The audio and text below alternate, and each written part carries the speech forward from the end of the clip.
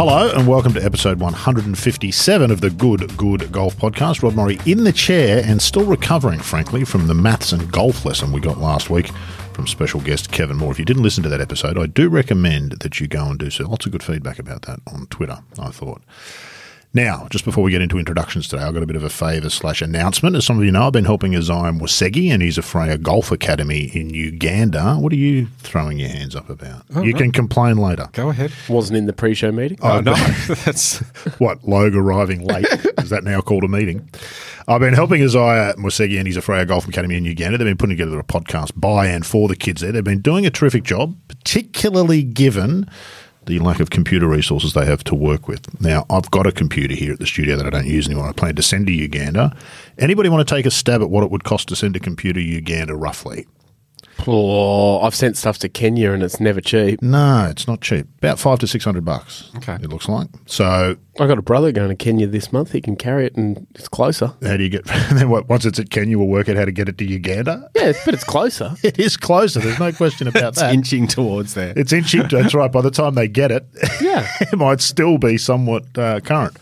So, look, that's a bit beyond the scope of the Sydney Podcast Studios group of companies at the moment. So, last week we set up a Patreon for the Kids Golf Podcast. That's what it's called. If anyone's interested to keen and get on board and contribute regularly, you can do that. I'll put a link to that in the show notes. I think you can go and sign up, make a one-off, and then cancel. It's a bit of rigmarole if you just want to give a one-off. If you want to give a one-off donation, we also started a buymeacoffee.com account, buymeacoffee.com/Kids Golf Podcast. I'll put a link to that in the show notes as well. If you want to contribute, but not that way, and you want to talk about doing something different, feel free to send me a DM on Twitter.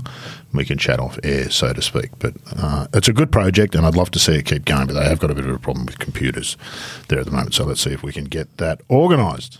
Just as well, that was a good cause because, that was completely... What did you think? I was going to promote a brothel or something?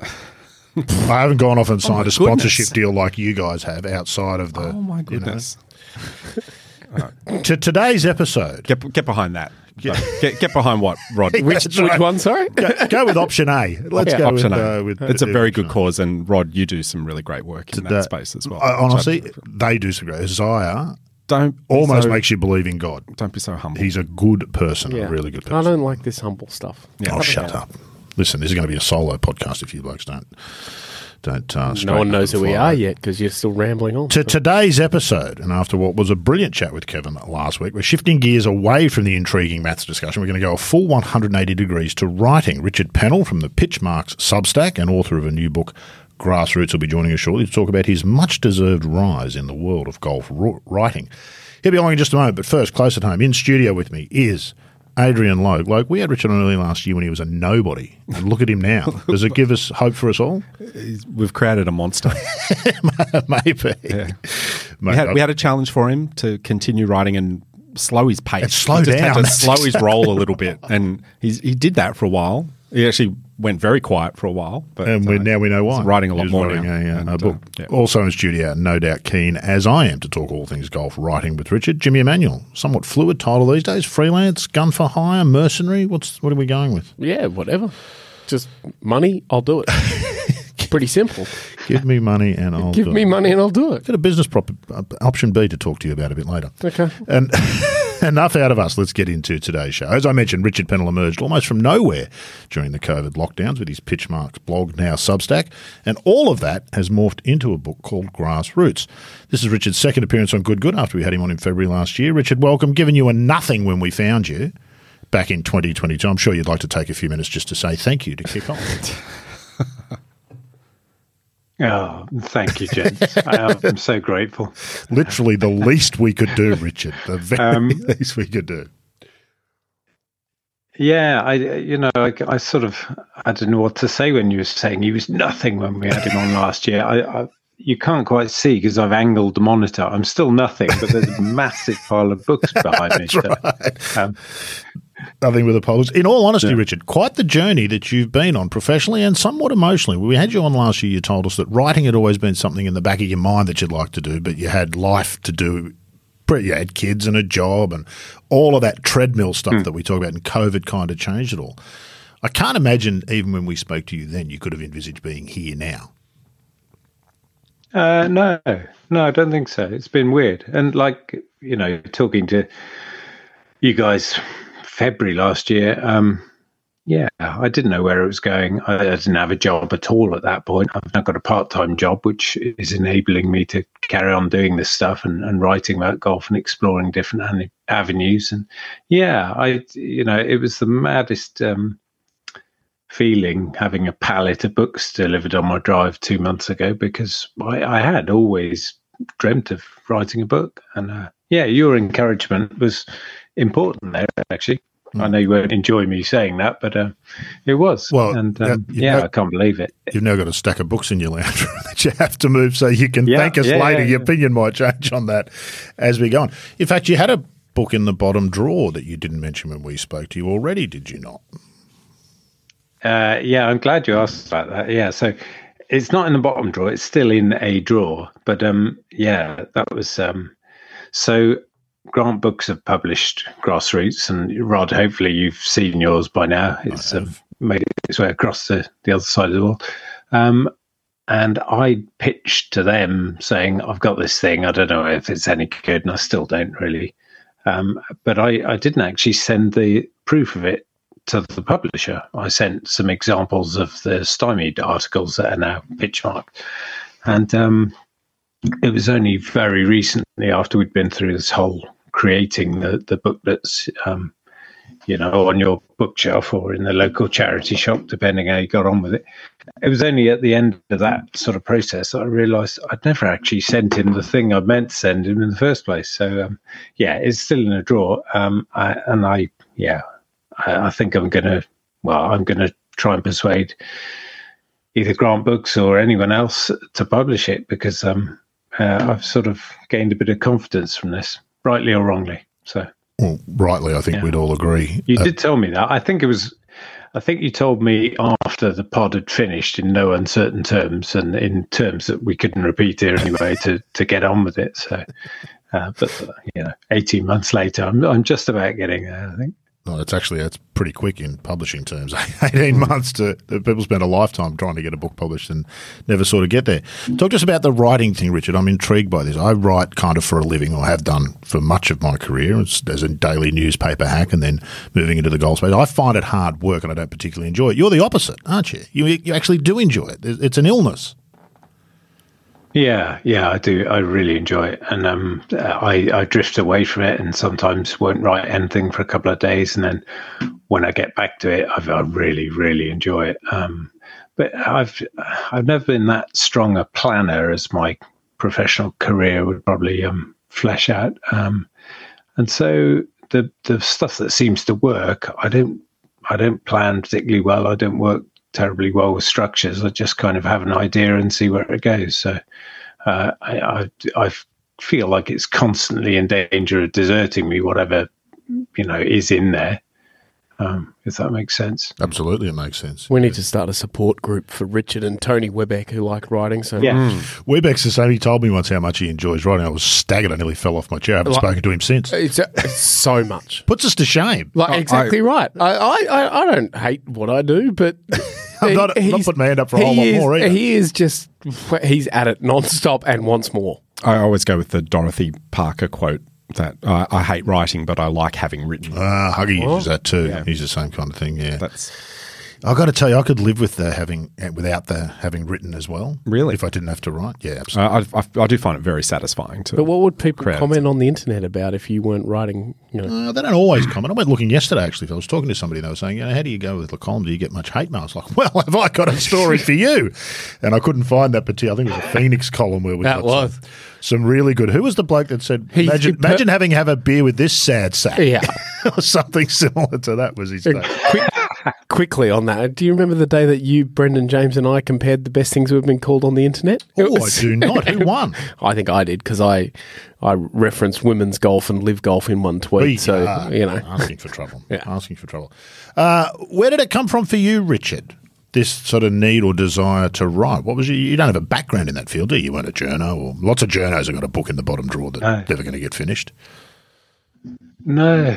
I think it was love of books when I was a teenager, just kind of, what you like when you're 15, 16, 18, you're sort of dreamy and you think the world's your oyster. And I really enjoyed the stuff I was reading at that time. and some of those books I still reread regularly. A bit of, I don't know, a bit of golf, bit of philosophy stuff. I just really enjoyed where books could take you. They just kind of open up different worlds of imagination and stuff. And so I'd always fancied doing it. I just never thought I had anything worth writing about, and I'm still not sure about that. But golf, you can pick a more niche field to start in. But I think it was that really. I was staggered by the way people could use language to transport you, and I wanted to do it myself, but I didn't think I could. Oh, you certainly can, Logan. I see something in your writing, Richard, which I'm guessing at your motivation for writing, but I think this is true of some people. It's sometimes true of me, is that writing is a process through which I realise I don't know what I'm talking about. This is a compliment, Richard, in case you were wondering. But I'm waiting for it. But also, importantly, it's the process by which you work it out. It's the act of writing lets you sort of clarify a thought. Argue with yourself in some ways, don't you? If I'm going to put that on paper, I better be sure about it. I better explore that what I'm saying makes some sense before I put it out in there. It's quite a vulnerable thing to do, writing, isn't it, Richard? The sort of writing that you do. Yeah, definitely. Yeah, but I think mine, it's quite hard to judge your own stuff, and some of the stuff I just don't read at all. It was quite weird editing Grassroots because I needed to go through some of these essays and be pretty critical about them and chop them in places and stuff. So, mine seems more meaningful to me the more vulnerable it is, actually. And I sort of, in a way, want to go further down that path. And the book that I've, is now in the second drawer down rather than the bottom drawer, does that. And it's a very sort of personal journey, really. I wish I was a better liar, Adrian. I would love to have looked really offended at what you said, but I think for me, it rings true. Absolutely spot on. I have no idea where these things are going, and quite sometimes I read things that I've done like a year ago or whatever, or I was listening to a snippet of us in February last year earlier to make sure the headphones work, which they only do in the left ear, funnily enough. But, or you've got a problem with your right ear, one of the two. And your view changes on stuff anyway over time, doesn't it? So there was a couple of things I said, and I thought, I'm not sure if that's quite right, actually. It's and it's like that with the, you start off writing one thing and you end up in a different place at the end. So, basically, I've no idea what I'm doing. For those who don't know, Richard, we should give them a quick thumbnail sketch. What is Grassroots? Is it a novel? Is it fiction? I know what it is, but tell the people what it is. Yeah, so it's a collection of blog posts from Stymied. So 16 of them were blog posts on their own, and they're all visits to various clubs, and some of them I know really well. There's a couple of places I've worked there. There's places that I'd never been before, and there's 2 new chapters. So there's 18 courses basically I go and visit and just write about the experience of being there, or the golf that was played, or they're quite varied. And because they were standalone things, I think you can sort of dip in and dip out and read one at a time or whatever. But they are pretty much sequential in stopping my previous job and taking some months off as a sabbatical and just playing lots of golf in there, and then drifting through that sort of 12-month period. I was rediscovering golf and my love for the game that's been there 35 years, but it really dwindled for various reasons. But it's also rediscovering the love of going to the more rustic side of golf, the Cleve Hills and Minchinhampton Olds, the places that people just, the tourists never tick off. They're not at the top of any rankings or anything, but they're proper grassroots, down-to-earth golf courses, loads of them with, sheep on and stuff, but the pure game, really. So it's, it ended up being it feels like a bit of a journey I've been through. And, I love playing, I went to Muirfield at the end of it. That's not in the book, but and just the most incredible place. But I'm just as happy, wonderful as Muirfield is, at Warkworth on the Northumberland coast, or Pennell, or any of these places that most people have never heard of. That's where the pure game lives for me, and those places feel like I don't know, environmentally a bit friendlier and simpler. Yeah, they're just they're kind of as simple as you can be, with it still being good golf, but they're still so much fun to play. I love them. And the funny thing about those is, every time I mention somewhere that I've been, someone else will chime in and say, that's great, but you need to go here. And so I'm putting miles on the camper van like you wouldn't believe, because the places like Kington. So someone read the Cleve Hill one, and then I'm, in the van for 6 hours to go to Kington. And 6 hours is totally worth it, every inch of the journey, because I found another amazing sort of rugged golf course that a few people knew about, and I'd never heard of it because it's not in the magazines or anything. So I love that side of it. It does feel like it might be a bottomless pit and a bottomless bucket list as well, because it's just growing all the time. And I assume, not enough hours in a day. I assume you're grinding for a score in all of these rounds and uploading them on iGolf for your handicap record, and you're going. Is that what it's all about for you? Or before you get no, is that what you're doing? Is that what this is? In the late 90s, I think. I just if I get around with the same golf ball, I've had a hell of a day. But no. From our previous discussion, that's not how I'm wired. And it's just as well as golf. It hadn't got any better. Playing matches with anyone he plays with who doesn't know they're in a match. Yeah, that's exactly right. Just quickly, before we were talking about the writing stuff, I think Logue probably experiences it because it's not what he does every day. He's not working media. That's right. And Richard sounds like he's probably worked through it, given he's doing more of it. I think like a slight against me. It is. It is. That's exactly what it is. Yeah. Okay. I think when you get started, you write stuff and you don't know if it's good enough or if it fits the brief. And that's often that feeling is the one where you've actually written your best stuff. Yeah. And when you start to write every day, like you and I do, well, you less so these days, but you particular subject matter, you know the formula, you knock it out and you do it.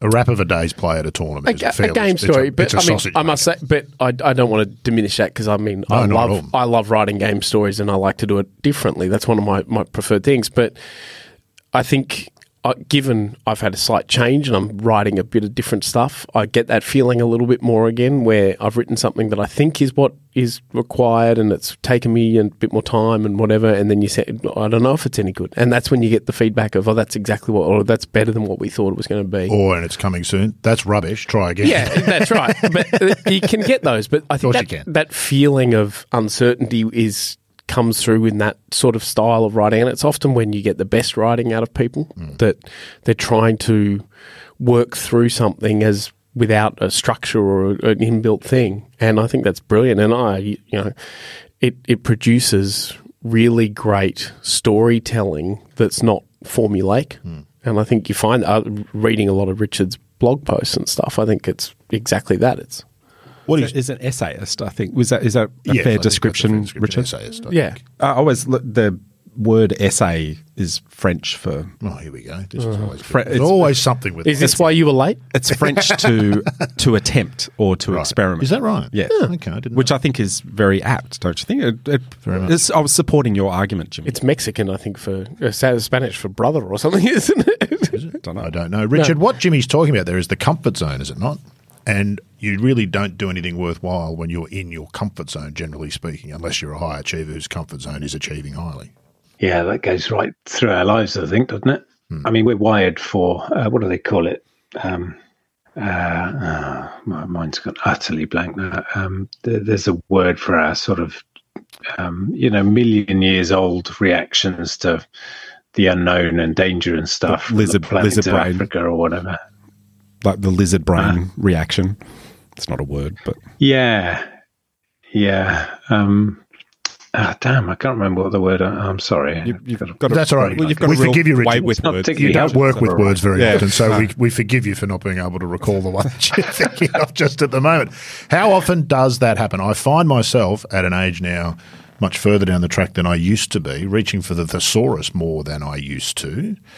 Is writing for you finding the right word to fit in just the right place, a bit like a jigsaw puzzle, or is it this needs to have this, I need to go looking for a solution, I need to go and check the solved crossword to get this 7 across? Yeah, no, I don't do too much of that. The thing I do is sometimes repeat certain words loads, so I have to go through the essays and look for that. What I did do editing the ones that went in Grassroots was spend a bit more time thinking, is that the best word there, or is there, are there different words? But no, thesaurus is cheating, Rod, isn't it? Yeah, it absolutely is. It's why they built it. That's why they built it into Microsoft Word. Is one of the first things I taught Jimmy. Mate, go for the thesaurus. It's when you're on a deadline, the thesaurus is a fabulous thing to have. Can I just note that I looked up essay in Spanish, and it's a slang term for comrade, pal, or friend in Spanish, Mexican. No. So I was on the right track. You're close. Richard, all of that's about writing, but of course anybody who writes is also a reader. What do you read? You touched on earlier that you sort of were a reader as a younger person. Where does the reading inspiration side of things come from for you? Yeah, so I'm making a concerted effort to read more golf stuff, and there's loads of good stuff out there, and so I'm enjoying doing that. But what else do I read? I mean, there's certain books I go back to a lot, like read every year. So I quite like travel literature. So a book called The Snow Leopard. Peter Matheson is just an incredible writer, or he was. I've read a couple of his, but that's the one that really, trekking around the Himalayas on a sort of spiritual journey. What else? I do like fiction. So, things like Gabriel Garcia Marquez and what's the guy who wrote Louis de Bernier? I love those, but I don't tend to read them very often. There's one thing I ought to do more of is read. I have a fabulous book at the moment, which you may have noticed. I mean, it's blockbuster hit now, but Rick Rubin, the record producer. Yeah.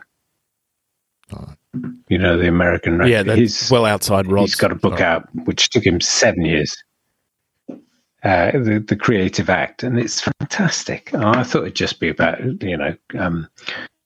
producing records, but it's an amazing. But it feels like a spiritual text, but it's all about listening to your intuition and taking a time to reach decisions, and so it's for people who are in the creative arts, I guess, generally, but there's so much more in it. It's amazing, but yeah, in fact, you should try and flog Grassroots to someone and buy that, Rod.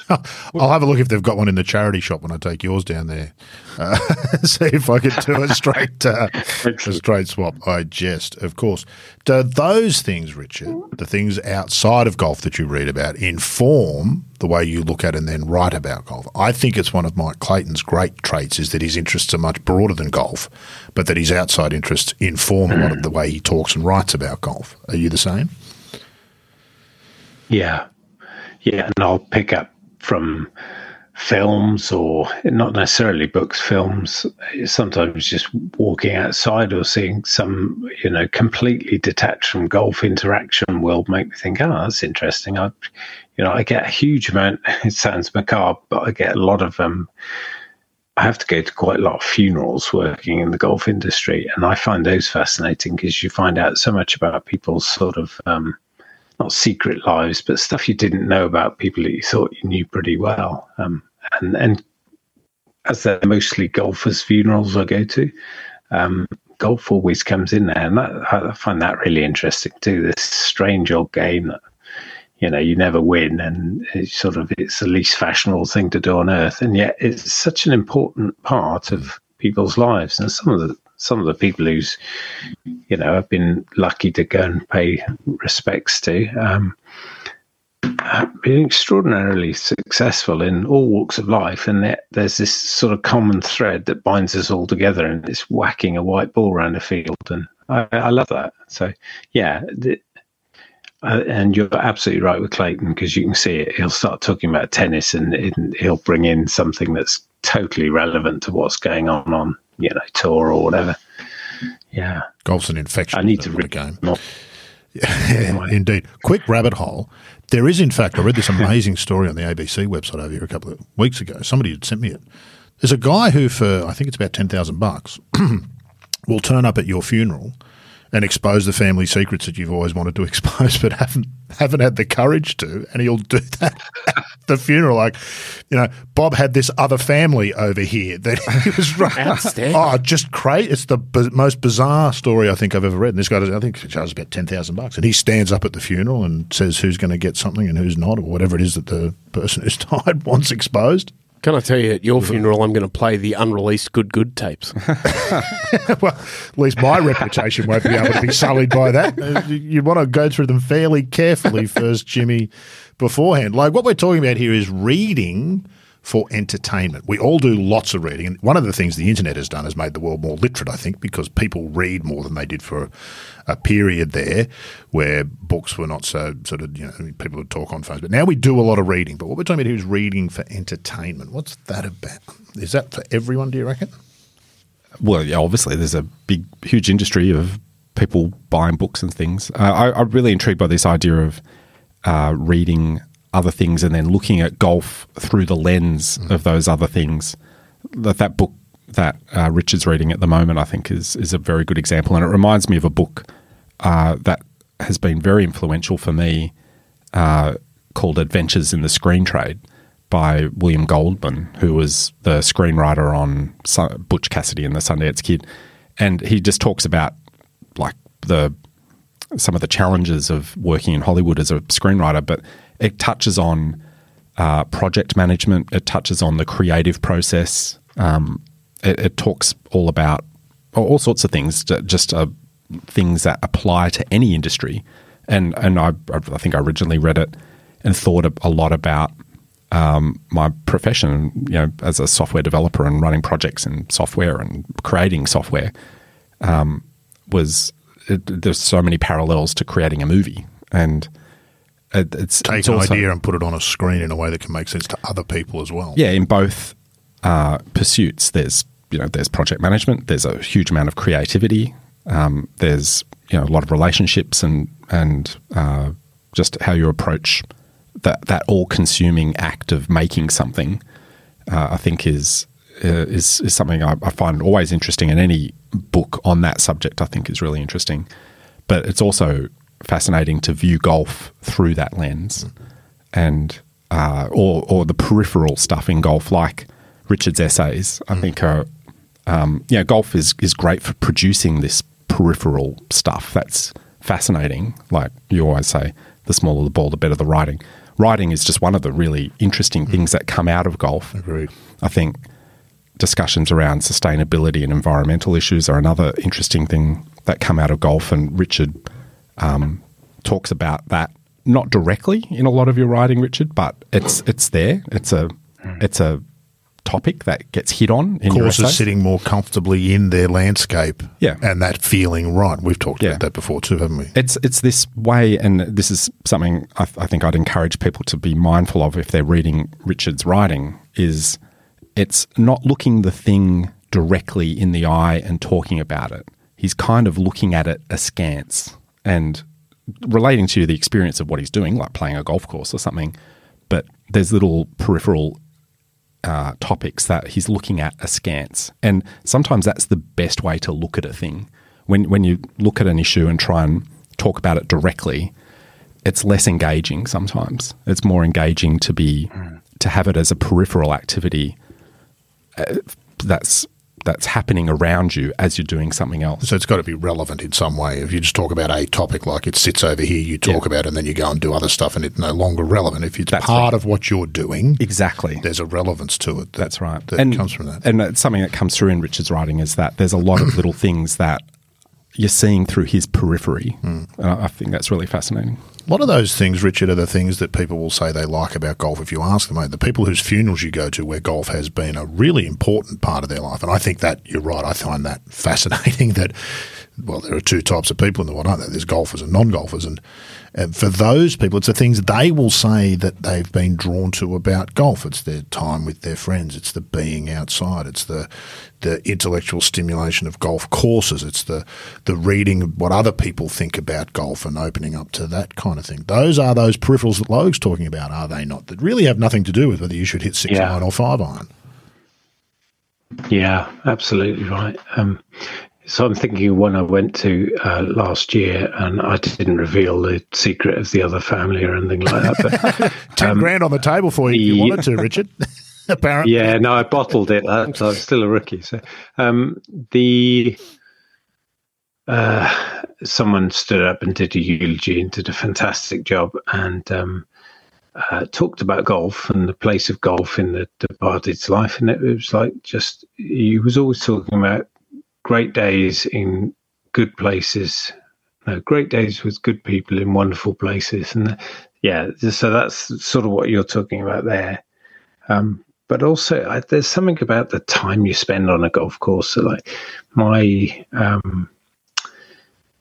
don't know, you're out in the open. There's no walls listening. You learn there's all sorts of quotes about learning about a person's character by playing golf with them. But also, I tend to talk about the weirdest things, and it's not just me. It's often the playing partners as well. But you can talk about anything on a golf course because you're out there in the open. You're already horribly vulnerable, like you are writing, because none of us can hit the damn thing straight every time. So it feels like a very sort of open space for connecting with each other and all of the other sort of creatures that are hovering around and laughing at our efforts and stuff. There's something about that. Do you reckon we're all indoors the whole time? Do you reckon that's particularly true for men? Oh, I hadn't thought about that.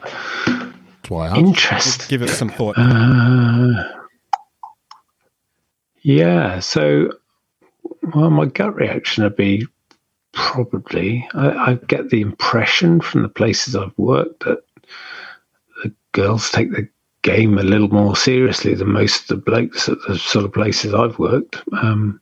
So they may be a bit more focused on the game, perhaps. A massive generalisation I'll get slaughtered for, I'm sure.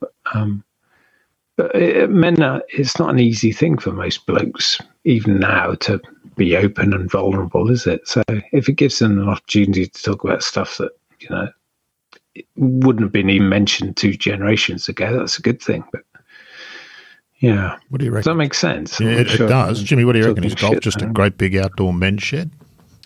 I've always felt that it was, and if you look at the demographic in some ways as well. For sure. Absolutely. I think probably in Australia, particularly private clubs are for men who have less of an opportunity and less of a chance to be open and probably honest with people, because there's high stress professional lives and everything like that, and they find their group who they are the ones they talk to about things. I think there's having grown up around golf clubs, you can see this really tight bond between golf groups, and if you come into it as a young person, you think, oh yeah, they play golf every week, but they know everything about their families and about their professions, and they're the guys they often go to for advice on anything. It definitely, I think, men in golf use it as a chance to decompress, but also sort out things in the rest of their life while also being active and having this pursuit. I think a lot of women, and again, it's a bit of a generalisation, but I'm thinking of a couple of examples of people I know where a male in the relationship has played golf for a long, long time, and the woman has come to the game later, then are so focused, like Richard said, so focused on golf and getting better. It's not about necessarily the social interaction as much, it's about this pursuit. Whereas by the time you've been playing for 30 years, 20 years, you kind of realise you're no good, and you sort of have another focus. Stop worrying about that. More like 5 years. Yeah, you reach your plateau after about 5. But you don't realise it for about another 20. Normally, you're convinced that you're going to get better. I think that's even true of like elite golf guys who play on tour, who stop doing it for a while, talk about missing things and everything like that, a lot of what they miss is the camaraderie. I agreed. It's not the and golf. The camaraderie with people who have this unique life like they have, where they've done this sort of thing for a living, that it's very hard to relate to. You know, you sit down and have a meal with someone who's played elite professional golf and talk about life and about how they've gone about things and family and everything like that. It's a completely unique living experience, and having someone else to understand it is very difficult. Unless they've lived it. And so I think that's a lot of what, when players go back to playing tour golf and they go and play, I think that's why you see a lot of them go and play, over 50s, Champions Tour, even Legends Tour in Australia, because there's a kinship, and it's literally just seeing their old mates and, having that chance to talk about things. I don't think blokes go out on the golf course and talk about all deep and meaningful stuff all the time. No, Isn't there just the being in the company, Logue? Is there something about that, and particularly with that same group of blokes on a regular basis, which a lot of clubs try to break up, and I understand why, but there's something important about that, isn't there? No, I think that speaks directly to why it's not that important what your home club is.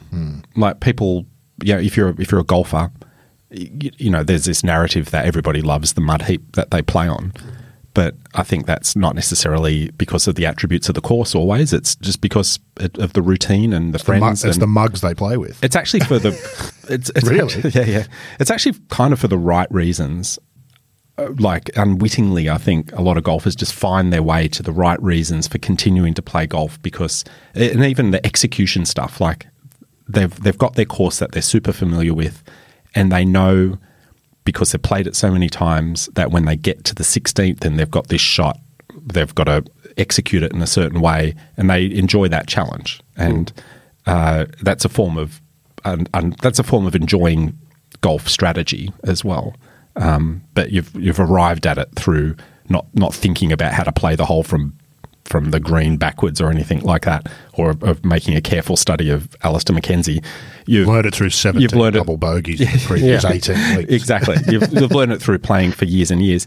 And so whether you're aware of it or not, your focus for week-to-week golf and what keeps you coming back to golf isn't just your score. It's the look-up type of things, as I like to say. It can't be just the score. If it was, honestly, people would stop. It'd be depressing, but and setting yourself up for disappointment. But the camaraderie, of course, is part of it, but enjoying your environment, which is part of like why we put up with just playing the same golf course week after week, as most golf club members do. Why? There's something I'm always puzzled with, was why are we so satisfied with that? Why is that so satisfying? For a game where the course is such an integral... A tennis court is a tennis court, but a golf course is a brand new, exciting thing every time you go to visit a new one, and yet you're right. It is genuinely satisfying to play the same course week after week. Where you speak to a non-golfer or a new golfer, they're often like, oh, why would you want to do that? I want to experience as many courses as I want. And you should, but it's also... a very satisfying starting to sound like experience. Advice, Richard, if a non-golfer was sitting here listening to us, what would they think and say? I wish sometimes the Clover Moores and the Nicky Gimmels of the world could sit and listen to this. These are the things that outsiders or people who don't play golf don't get about golf, isn't it? How do we help them understand it, do you think?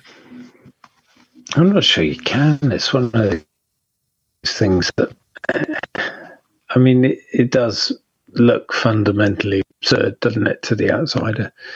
And so I was listening to Adrian there, and I was thinking, and we all, lots of us play the same course week after week after week, but you never no man steps in the same river twice, or whatever that quote was. And our mood is different. The wind is different. The conditions of the course are different.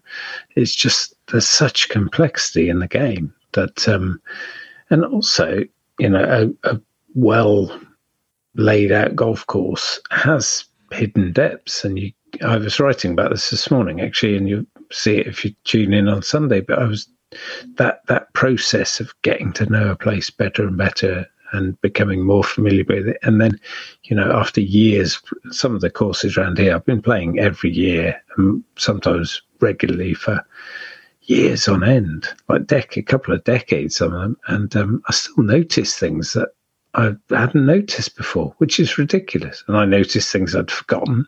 So even in that single environment of the same course, it's never the same course anyway.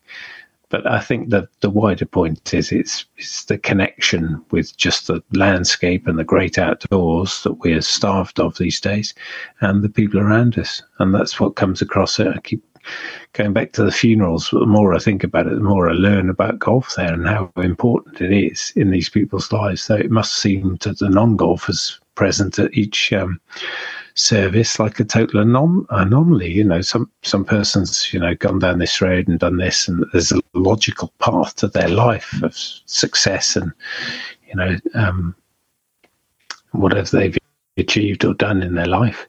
And then there's this thing that they would sneak off to do every Sunday morning, go and play golf. It's just, yeah, I'm not sure we're going to win trying to explain it to the non-golfer, Rod. Sadly, I suspect you're right. Jimmy, we work and I've worked most of my life, as you, in an industry where we don't talk about virtually any of this stuff. This isn't the business of golf, is it? It's kind of what ultimately drives the business of golf, but the things we're talking about here are not the things that the business of golf talks about, is it? It's a really interesting disconnect in some ways. Yeah, I think that's probably true. I think those kind of a bit more wider thoughts on golf don't necessarily get explored, but they all fall into kind of the ethos of it as well. The unspoken understanding that we all have, perhaps. Well, one of the reasons everyone plays golf and is, you know, never. There's no such thing as perfect in golf. You can't perfect this game. Get Huggy going on the flawless round. Exactly right. Which is, I completely understand. I fall right into line with that little bugbear of Huggies. But in terms of, like, to go back to Logue talking about you go and play the same golf course, you're never going to figure it out. You play there 3 times a week. You are never going to figure it out. We play Marrickville from time to time.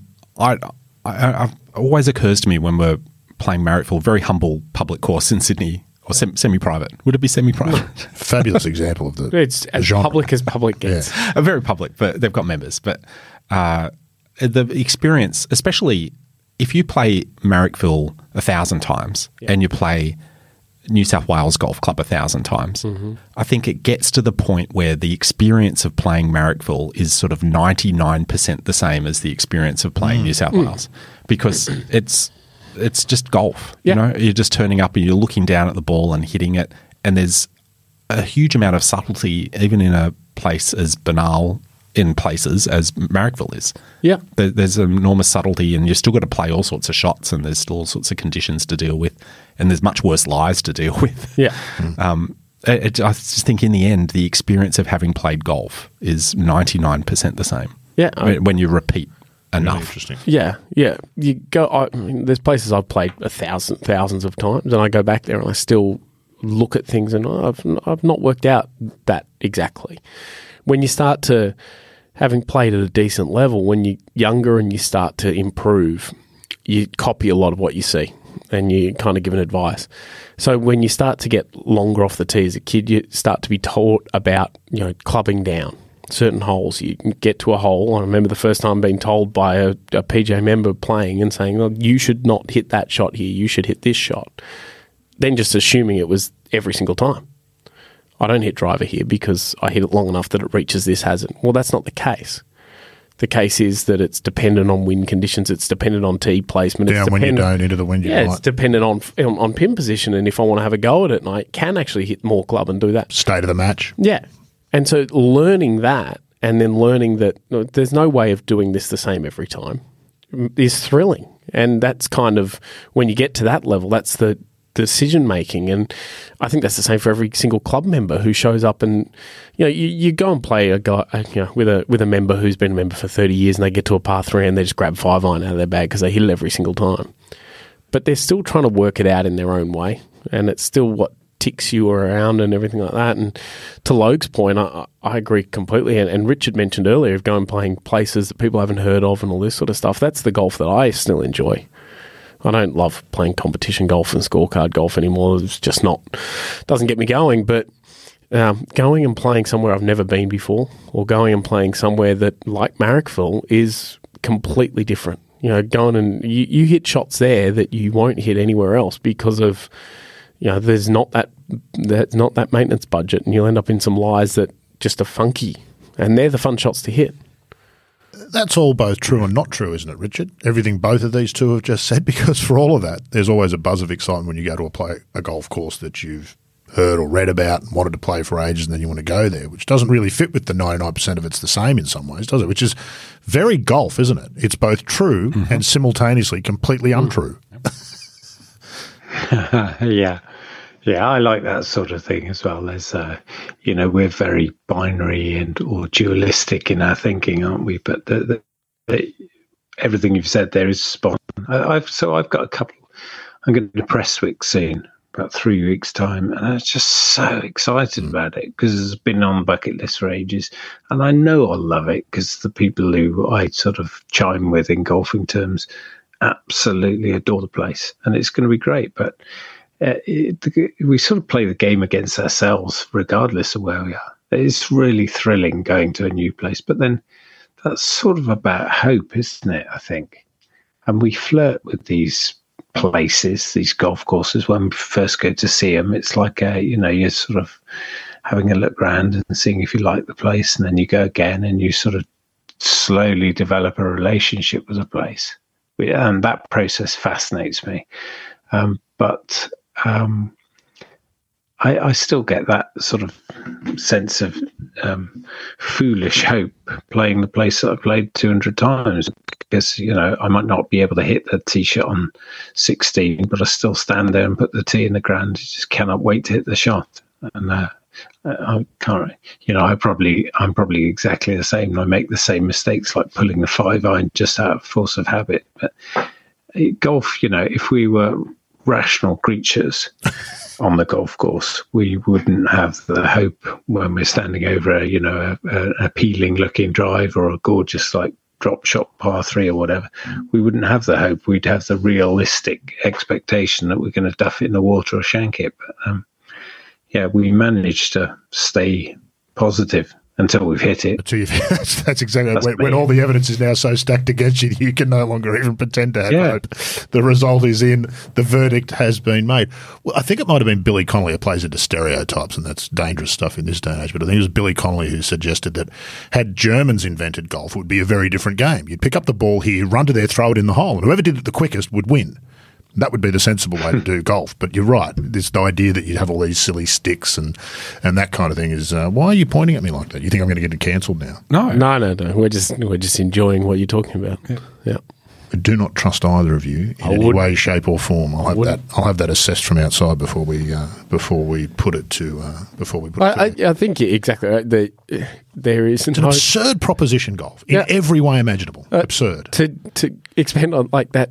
The person who grabs their 5-iron, whatever, I've run a driving range in the past, and these guys would show up the same day every week at the same time, buy the same size bucket of balls, go and do exactly the same thing.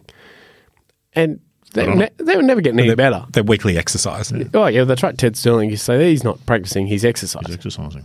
But there was this determination because there's all this difference of how you can hit different golf shots and all that sort of stuff that they were going to get better, or they were just doing it for exercise. It was just a part of their golf experience, and it fascinates me. I used to see guys on the practice fairway.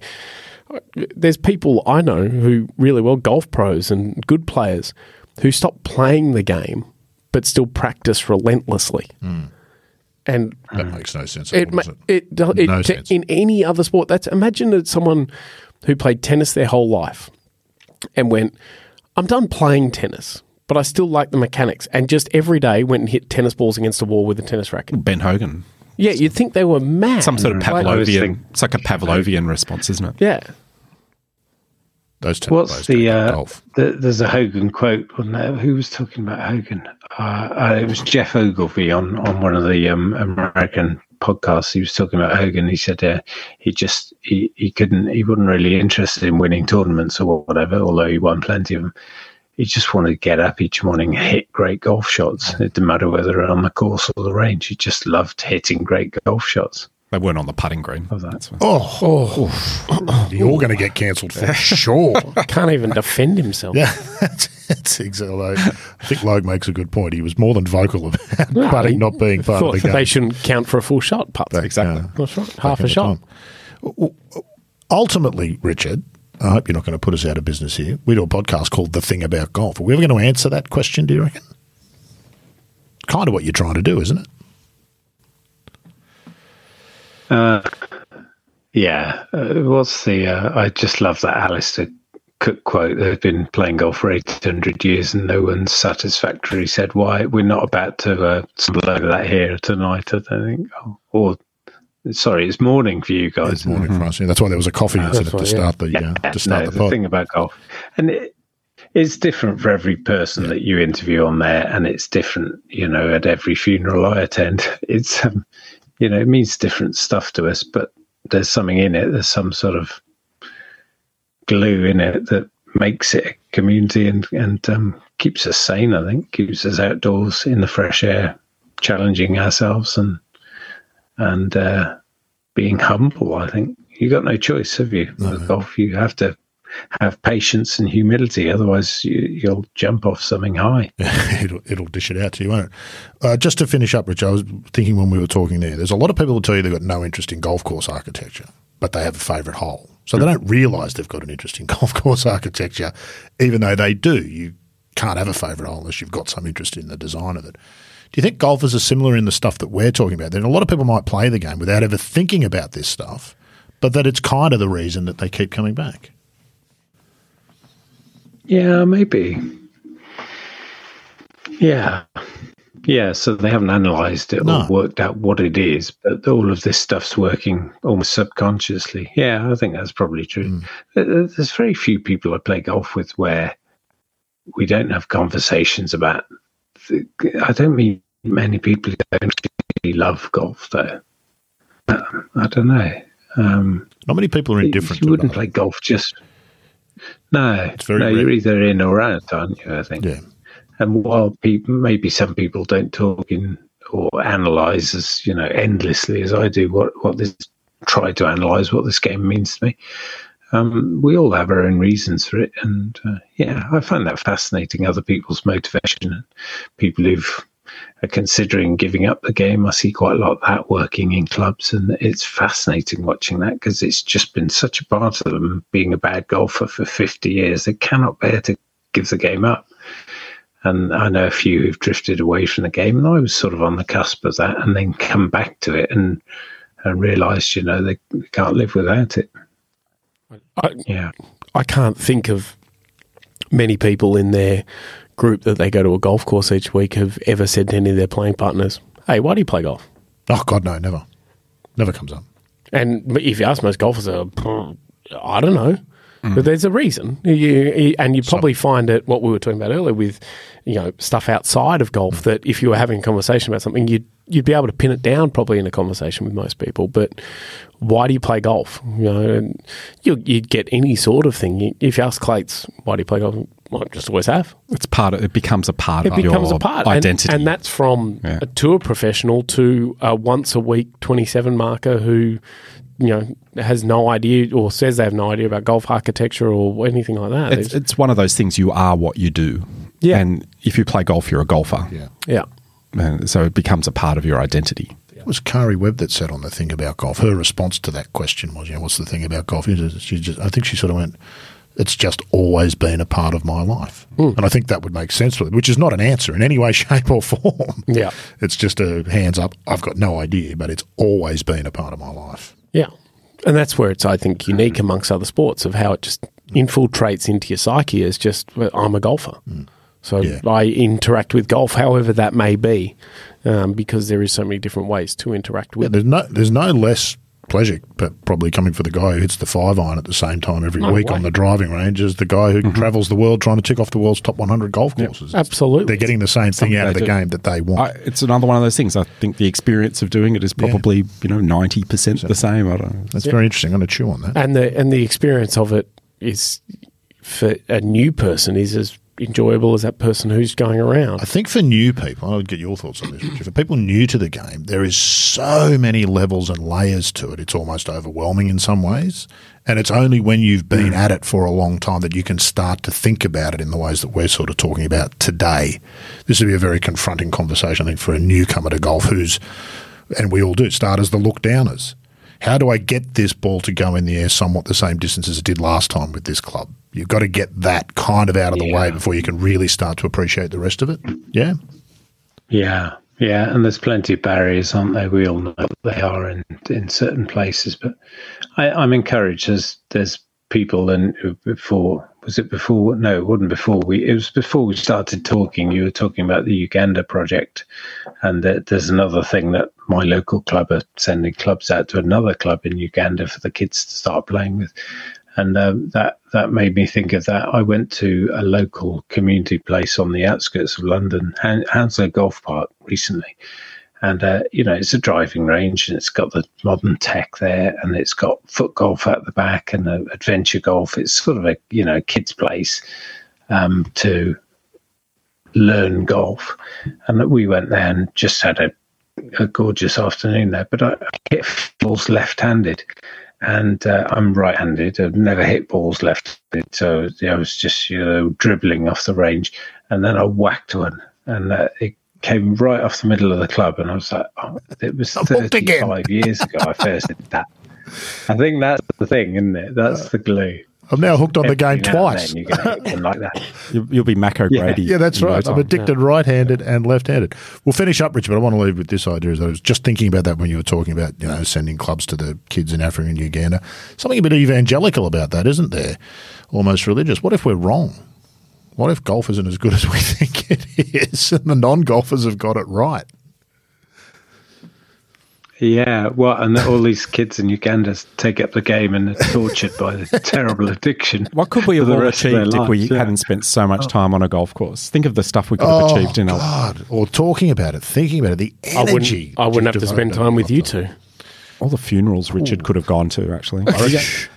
Start writing essays about the funeral. Forget about writing essays. I want you to start recording them. There's a podcast in that. Golf funerals. Golf funerals. Great golf eulogies. A book, a podcast series. I think eulogies would need the delivery. I think the audio would be better. Yeah. And most of them are recorded these days because most funerals are broadcast since COVID. They put them on the internet. We'll talk about that, Richard. Next funeral you go to, we might see if we can get permission to get episode 1 up and running. Well, 4 funerals in a round. Maybe as frequently as... That's a stretch. 4 birdies at a funeral. 4 birdies. Okay. Yeah. That's a note to go out. I made 4 birdies. That's it. I'm done. I'm checking out. It's never getting any better than that. That's fantastic stuff. Well done. Richard, your writing is a gift to those of us who enjoy reading it. And any of our listeners who haven't read your stuff, I encourage them to go and find it. Where can they find your Substack, and where can they buy your book, Grassroots?